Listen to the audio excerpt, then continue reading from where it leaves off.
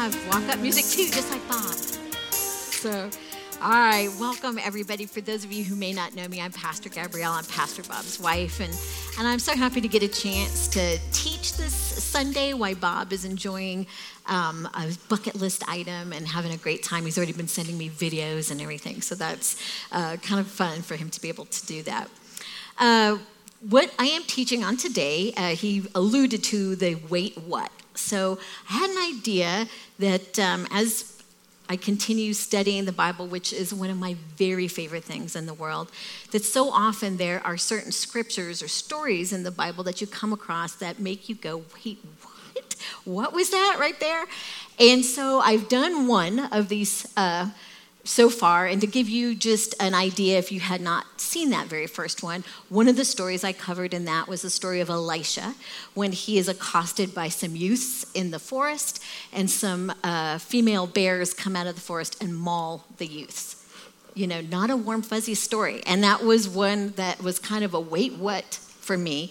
And my idea was those are the kinds of stories where you might just bypass them. You start skimming and you're like, I'm never going to understand that. I'm just going to set that aside and just keep going. But I think often we miss the chance to do some additional study in those scriptures that are confusing to us or problematic or maybe aren't readily understandable. And to be honest with you, the focus then of this whole series is to encourage you for that study. And I'm going to talk to you a little bit about what my strategies are in the hopes that it might help you come up with some strategies of your own. And that might incent you to want to study out some of those things that you've come across. So like I keep a notebook and I write those things down so that I can go back and do exactly that. So I can do some study. And I wanted to mention, I noticed that some people might be a little chilly right now. I was having a wicked hot flash before I came up here. And so I turned the temperature down. So I apologize. Some people are 2 thumbs up and some people are like, I'm sorry. I'm just saying, I'm sorry. So just being super, super real. So anyway, when you do study, when you get into study, sometimes you don't get a black and white answer. You know, you might study it out and be like, you know what, that I still don't have a concrete answer. And sometimes that's the way it is. But sometimes you get some amazing revelation, and maybe it's in the form of a true answer, or maybe it's in the form of a deeper answer than you had before. That you've studied some things out that make you be able to consider some things that had not been on your radar before. So that's kind of where we're going with this. It's not going to be like, I'm right, you're wrong, whatever you thought. You know, it's not like that. I want you guys to really just have it open up your mind. And one of the things I love, after the first service, I already had people coming up to me for ideas for more in this series. And I love that. I love that. I like that kind of gets people thinking and excited about that. So many great recommendations. I asked you guys to email me things that you would like me to talk about, and I got more than I could do in a day, which is awesome because I'm already now setting some aside for future messages. Some of them were messages also or scriptures where they would not be well served with a 30-minute time frame. They'd be ones that would be good mini-series, you know, like a few messages in that. So if your subject is not talked about today, don't worry, it's there, it's in the mix, but I want to make sure I do these scriptures justice. So to start, before we get going with what the actual scriptures are, I wanted to let you know some of the resources that I use when I'm studying these out. I'm using the NLT Bible, so my main Bible is NLT because I just like that version. I use the NIV Study Bible. I use BibleHub.com where I can look at all of the different translations. I can look at commentaries. I can look at word study. I use SeekingScriptures.com, GotQuestions.org. I use First 5 Bible Study, which is the format that we use in the women's study. And I used a cultural study Bible because everything in that relates to the cultural context of the time. So those are some of the things that I used for these scriptures.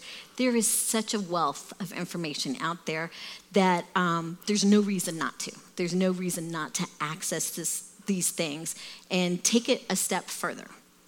So our first wait what moment that we're going to cover is in Exodus. Exodus is full of them. I'm just telling you guys. Exodus 23:19. As you harvest your crops, bring the very best of the first harvest to the house of the Lord your God. You must not cook a young goat in its mother's milk. So my initial reaction, yes. I don't know how often. I'm pretty sure that this may be the only church service where you're going to get to see the hurl emoji, right? So, that's a tough scripture because that is just thrown in there. It doesn't seem like it really matches the rest of that sentence. So there are a few things that I always do when I'm studying a scripture out. One of the first things is I look to see where else in the Bible the scripture might be mentioned or alluded to. And there's the law of first mention, like where's the very first place that it's mentioned? Where are the other places? You might be able to read this scripture if it's mentioned in other places and get a fuller picture of what it means. Now, for people that have studied in Kings and Chronicles, those books, 1st and 2nd Kings, 1st and 2nd Chronicles, correlate very closely to each other. But because they were written for different purposes, there were different purposes that the writers had in writing them, there are different things that might be highlighted about a battle or about a king. So to get a full picture, it's excellent to be able to cross-reference in those books to maybe get details that are missing from some of the other instances of a certain situation. So I looked for that. That was one of the first things that I did here. And yes, this scripture is alluded to or referenced in Exodus 34:26 and Deuteronomy 14:21. So I've got the three scriptures, my original and the other two mentions. And so I read those other instances and I read the verses before and after at the very least so that I have some context for them.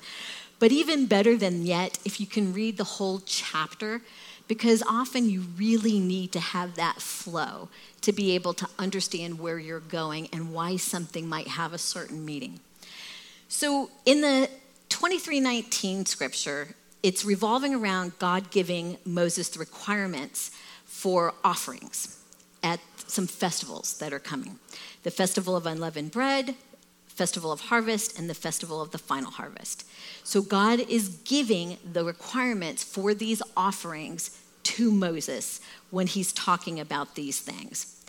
And surrounding the scripture in Exodus 34:26, Jeremy, if you want to put that up, this is the renewal of God's covenant. And again, he's giving Moses a detailed description. It looks super similar because it's exactly the same.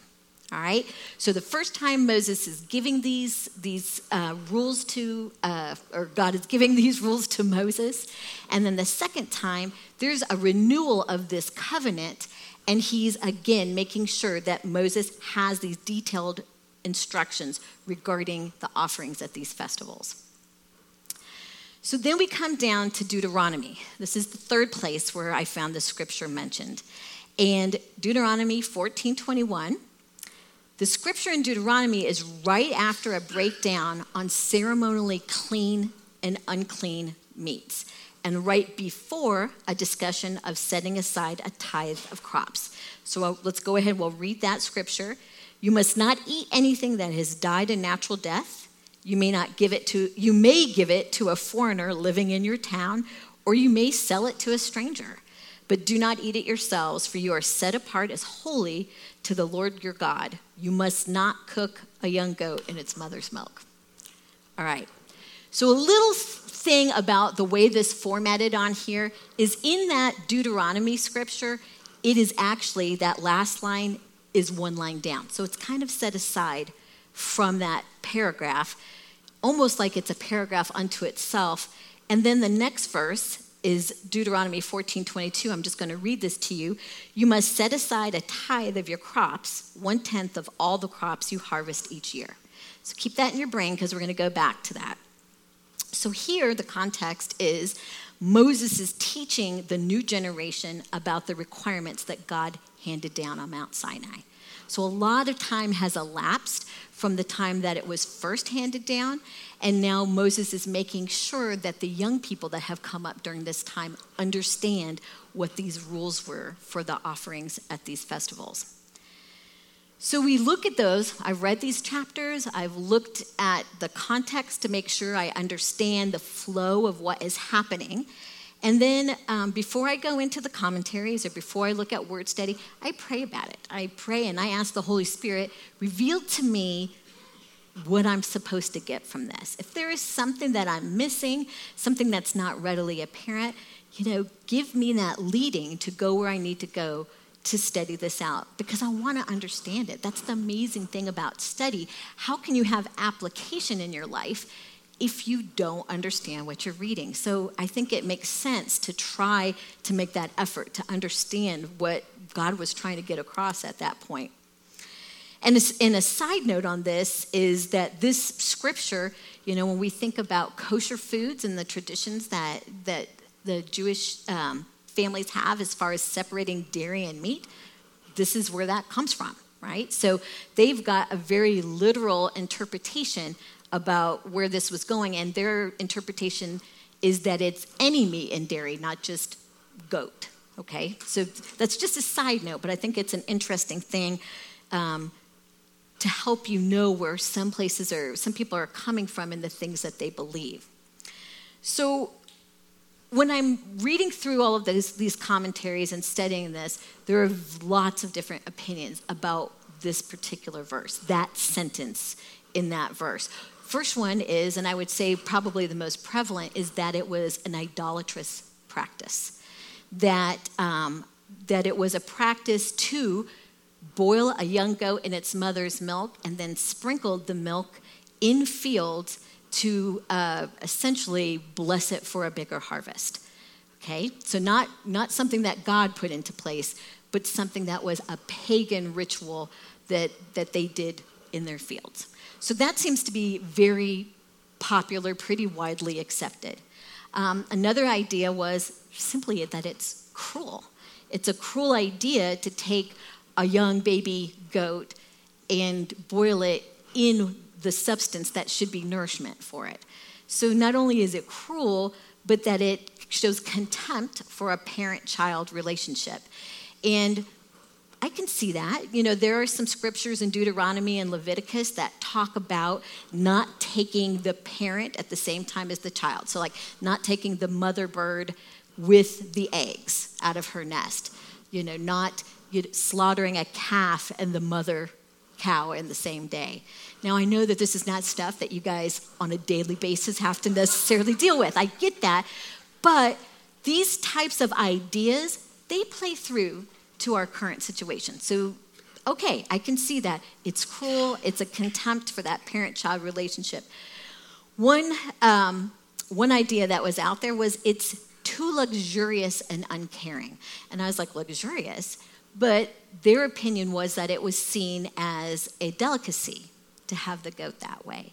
And that if somebody were to kind of go with that, they're totally disregarding the feelings of the goat, the mom goat in this situation, in order to feed their own personal desire for that luxurious meal.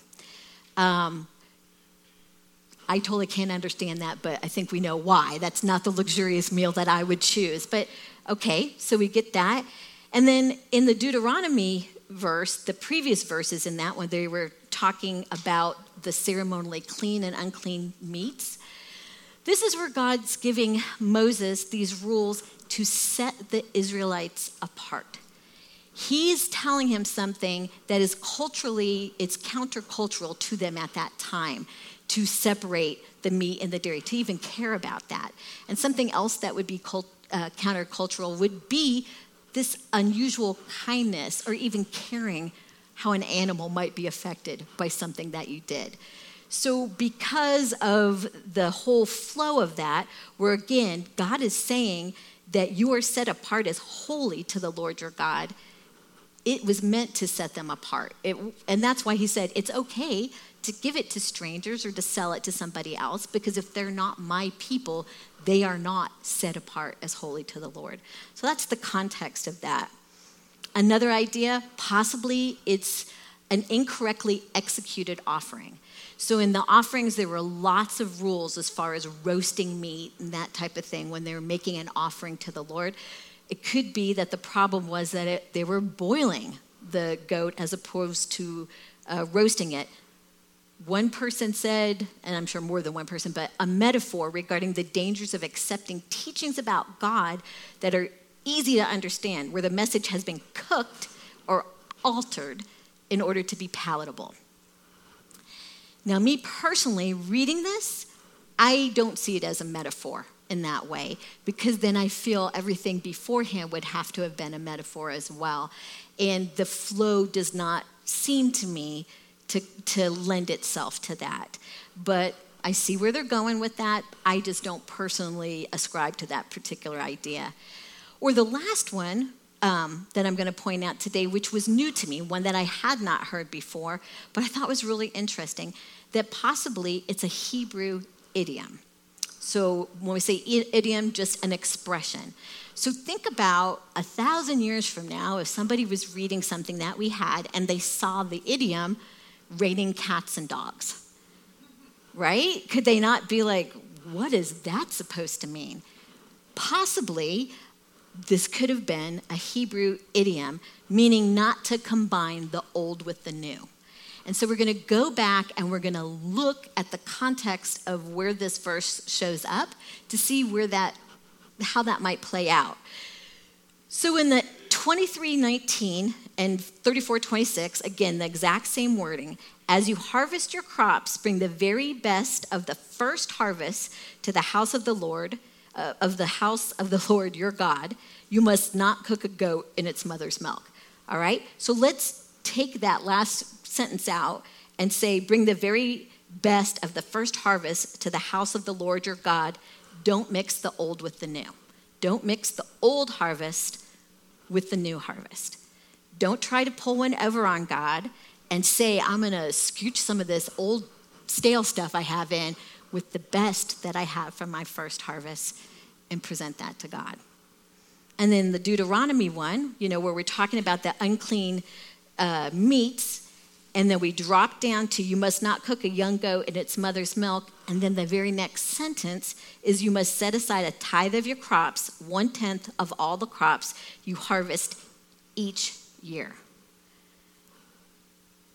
So if you change that again, going into that, don't mix the old with the new. You must set aside a tithe of your crops, 1/10 of all the crops you harvest each year.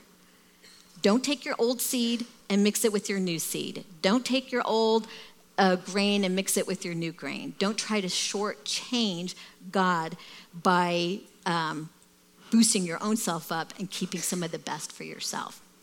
Now, I had never heard that idea before, and so I thought that was one where I thought that was legit. I thought that, I can see that. I like the idea of that.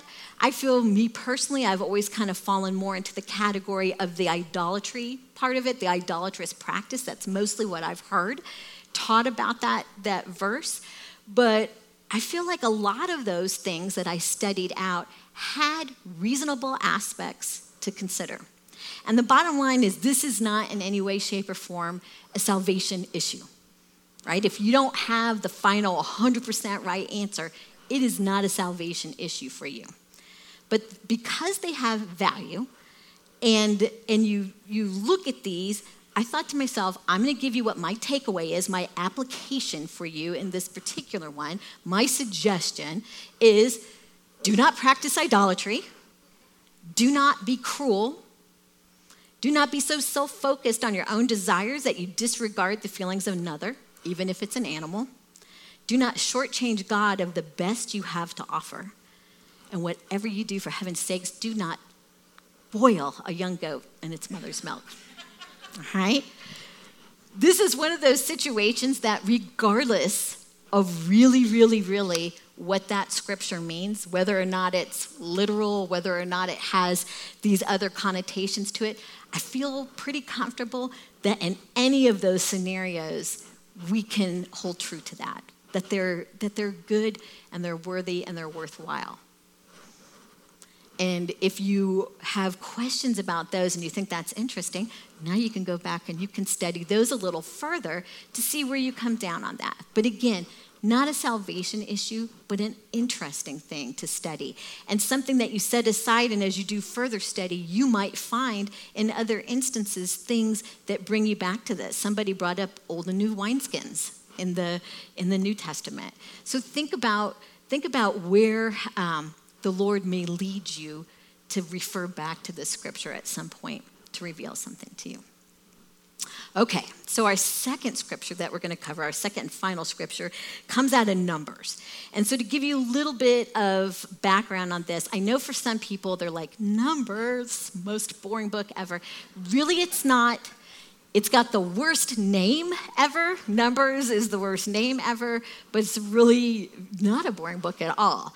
Numbers covers the travel of the Israelites through the wilderness, and the name comes from the two censuses that take place. One in the beginning, where they have the census of the older generation and everybody that's heading out there, and one at the end, where they're getting the census of the new generation. And for those of you that are older like me, you're always like younger generation, older generation. See, they even had it back then in Moses' time. It was that way. So during this travel, though, the Israelites, they come to Moab, and the king, Balak in Moab, is essentially having a meltdown because of what the Israelites did to the Amorites. And he's freaking out, and he is terrified, and so he's looking to find someone to curse the Israelites for him. And so he goes out, and he searches out Balaam, who is a renowned seer. Right? He's famous. People know him. He is not a man of God, but in this case, and we'll talk about this a little bit, God uses him. So we're going to talk about that in a second. So anyway, Balak is searching Balaam out and wants him to curse the Israelites. And this part of the story is where Balaam is getting ready to travel to see Balak and talk about this, because he's being offered money in order to curse the Israelites. And he talks to God. So he's not a good guy, but he's not necessarily at this point in time a false prophet, because God does give him words to speak. Right? He's using somebody who is not set apart, not a man of God, but he's using him to speak his words, because this is who Balak is searching out. So again, keep that in the back of your mind. So God tells Balaam that he can go on this trip, but only if will bless Israel, only if he says just the words God gives him. Balak says, okay, absolutely, I'll do that. But in the back of his mind, he's like, how can I do what I want to do and get paid by the king to curse Israel? So even though he's saying all the right things to God, he thinks that he can hold some of that in reserve, and God's not going to know. So I'm going to read you this chunk of scripture, Numbers 22, 21 through 34, but they're only going to put up a small section of the scripture on the screen, because that's where we're going to focus afterwards. So the next morning, Balaam got up, saddled his donkey, and started off with the Moabite officials. But God was angry that Balaam was going, so he sent the angel of the Lord to stand in the road to block his way. And just a side note, an angel of the Lord is the presence of God. If you are reading this story in your Bible and it underlines God's words, you will see when the angel of the Lord speaks, it's God speaking. So this is serious stuff. As Balaam and two servants were riding along, Balaam's donkey saw the angel of the Lord standing in the road with a drawn sword in his hand. The donkey bolted off the road into a field, but Balaam beat it and turned it back onto the road. Then the angel of the Lord stood at a place where the road narrowed between two vineyard walls. When the donkey saw the angel of the Lord, it tried to squeeze by and crushed Balaam's foot against the wall. So Balaam beat the donkey again. Then the angel of the Lord moved farther down the road and stood in a place too narrow for the donkey to get by at all. This time when the donkey saw the angel, it lay down under Balaam. In a fit of rage, Balaam beat the animal again with his staff. Then the Lord gave the donkey the ability to speak. "What have I done to you that deserves your beating me 3 times?" it asked Balaam. "You've made me look like a fool," Balaam shouted. "If I had a sword with me, I would kill you." "But I am the same donkey you have ridden all your life," the donkey answered. "Have I ever done anything like this before?" "No," Balaam admitted. Then the Lord opened Balaam's eyes, and he saw the angel of the Lord standing in the roadway with a drawn sword in his hand. Balaam bowed his head and fell face down on the ground before him. "Why did you beat your donkey those 3 times?" the angel of the Lord demanded. "Look, I have come to block your way because you are stubbornly resisting me. 3 times the donkey saw me and shied away. Otherwise, I would have certainly killed you now and spared the donkey." Then Balaam confessed to the angel of the Lord, "I have sinned. I didn't realize you were standing in the road to block my way. I will return home if you are against my going." But the angel of the Lord told Balaam, "Go with these men, but say only what I tell you to say." So Balaam went on with Balak's officials. So one of the things that strikes me about this scripture, among other things, is that Balaam doesn't even bat an eyelash that his donkey is talking to him. What the heck, Balaam, right? So I don't know if you noticed, this is the Oldfield paraphrase that I'm using right here. And he just starts having a conversation with him. So, all right, okay, that's like number 1. So I started going through my strategy of looking where else is this referenced in Scripture. And there are several references. We've got Deuteronomy, Joshua, Micah, 2 Peter. And when I'm reading this, I'm looking, is there anything about Balaam that is not apparent about him in this story? Is he a guy who's misunderstood? And the answer is no. He's a bad guy. He's not a good guy. He is out for himself. And these other scriptures, absolutely paint that picture of him. So then why did God open the donkey's mouth? Because it really doesn't explain that in those other scriptures, other than saying that the donkey thwarted his attempt at, again, circumventing what God wanted him to do. So some people believe, again, it comes down to a cruelty thing. Balaam's cruelty to his donkey was why God opened his mouth. And I think that is certainly an aspect of it, because it is not in God's character to be cruel or to be okay with that. But I think there's a lot more than just that. Some believe the donkey just brayed loudly, and Balaam interpreted that as a human voice, and it convicted him of his cruelty. I am just going to throw this out there. Some people have a really hard time thinking like it'd be impossible for God to make a donkey talk. If you are a believer and you believe that God created the earth in 7 days, how can making a donkey talk be a problem? I mean, that is like the easiest thing he's done all day, I'm sure, in that point. So I am one to believe that the donkey actually talked. I believe that. I believe he actually talked. Some believe that it was God speaking through the animal. I think this is possible because it says in some of the in translations, it specifies that he opened the donkey's mouth and the words came out in a human voice. Okay, so I could see that. And part of the backup to that is that they say that the angel of the Lord, when he talks, he kind of mirrors that same question about why did you beat me 3 times, the donkey asks, and then the angel of the Lord says, why did you beat your donkey 3 times?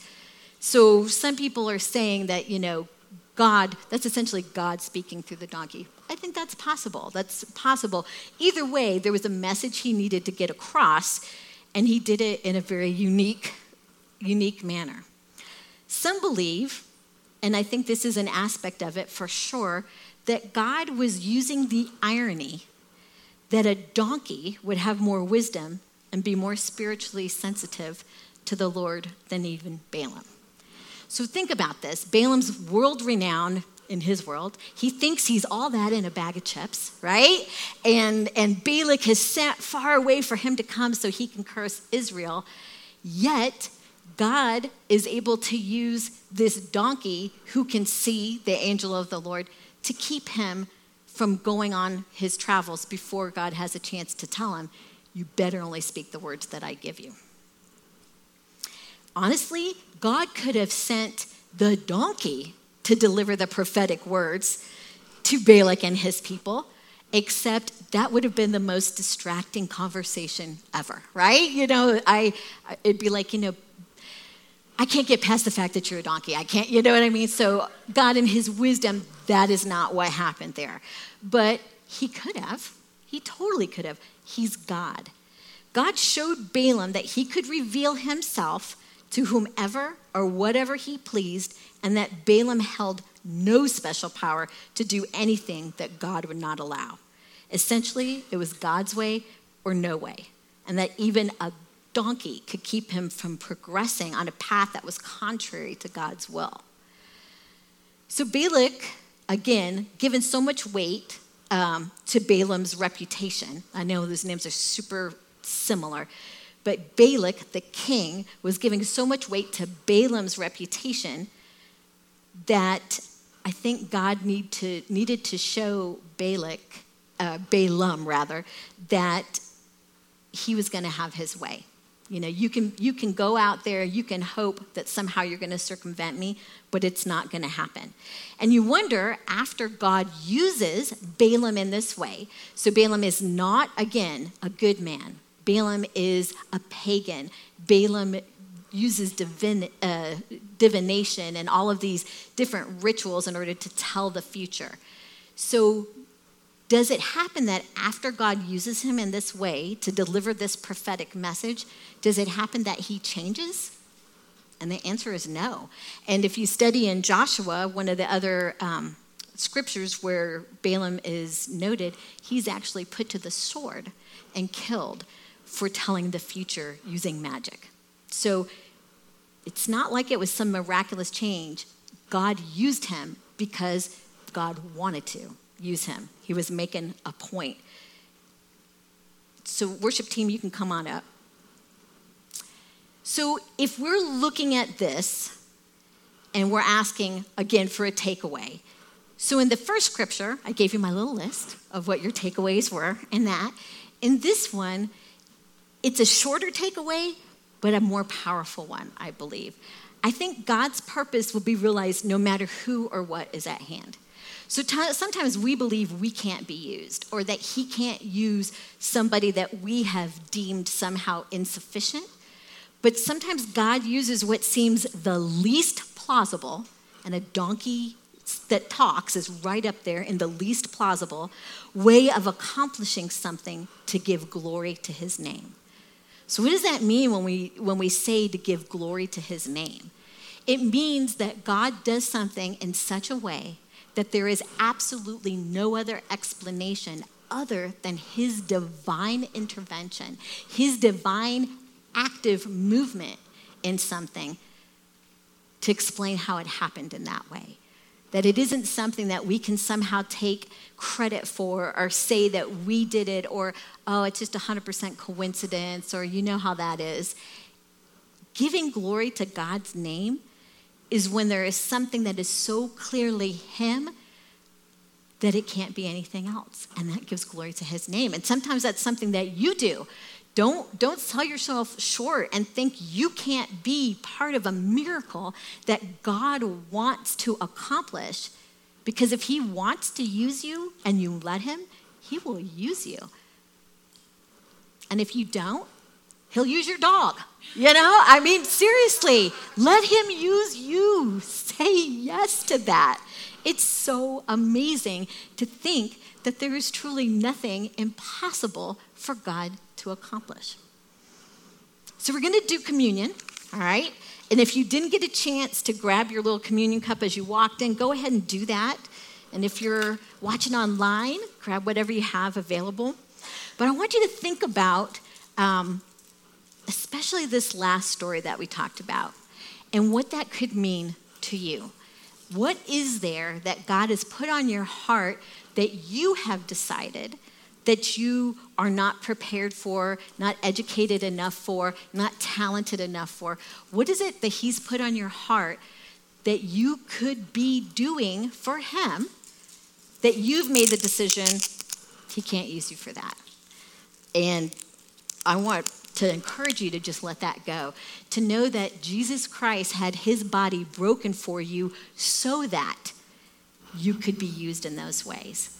And if that's something that you want to say yes to, let's take the body.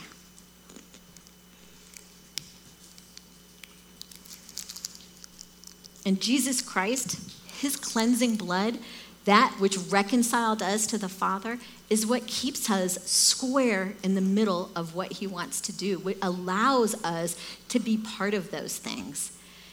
And so just open your heart to let him speak to you what he wants to do with you. What amazing thing. Not like, what's he going to do with me? What amazing thing is he going to do with you? Because sometimes all we see is that short piece, not knowing the big, overreaching things that can come of something. What the results are. So let's take the blood of Jesus, and accept and say, yes, Jesus, use me. Use me however you want to use me. So guys, I love you guys. I'm so glad you're here today. And I hope as you worship with our amazing worship team, you just hold in your heart the miracle that God wants to make you a part of.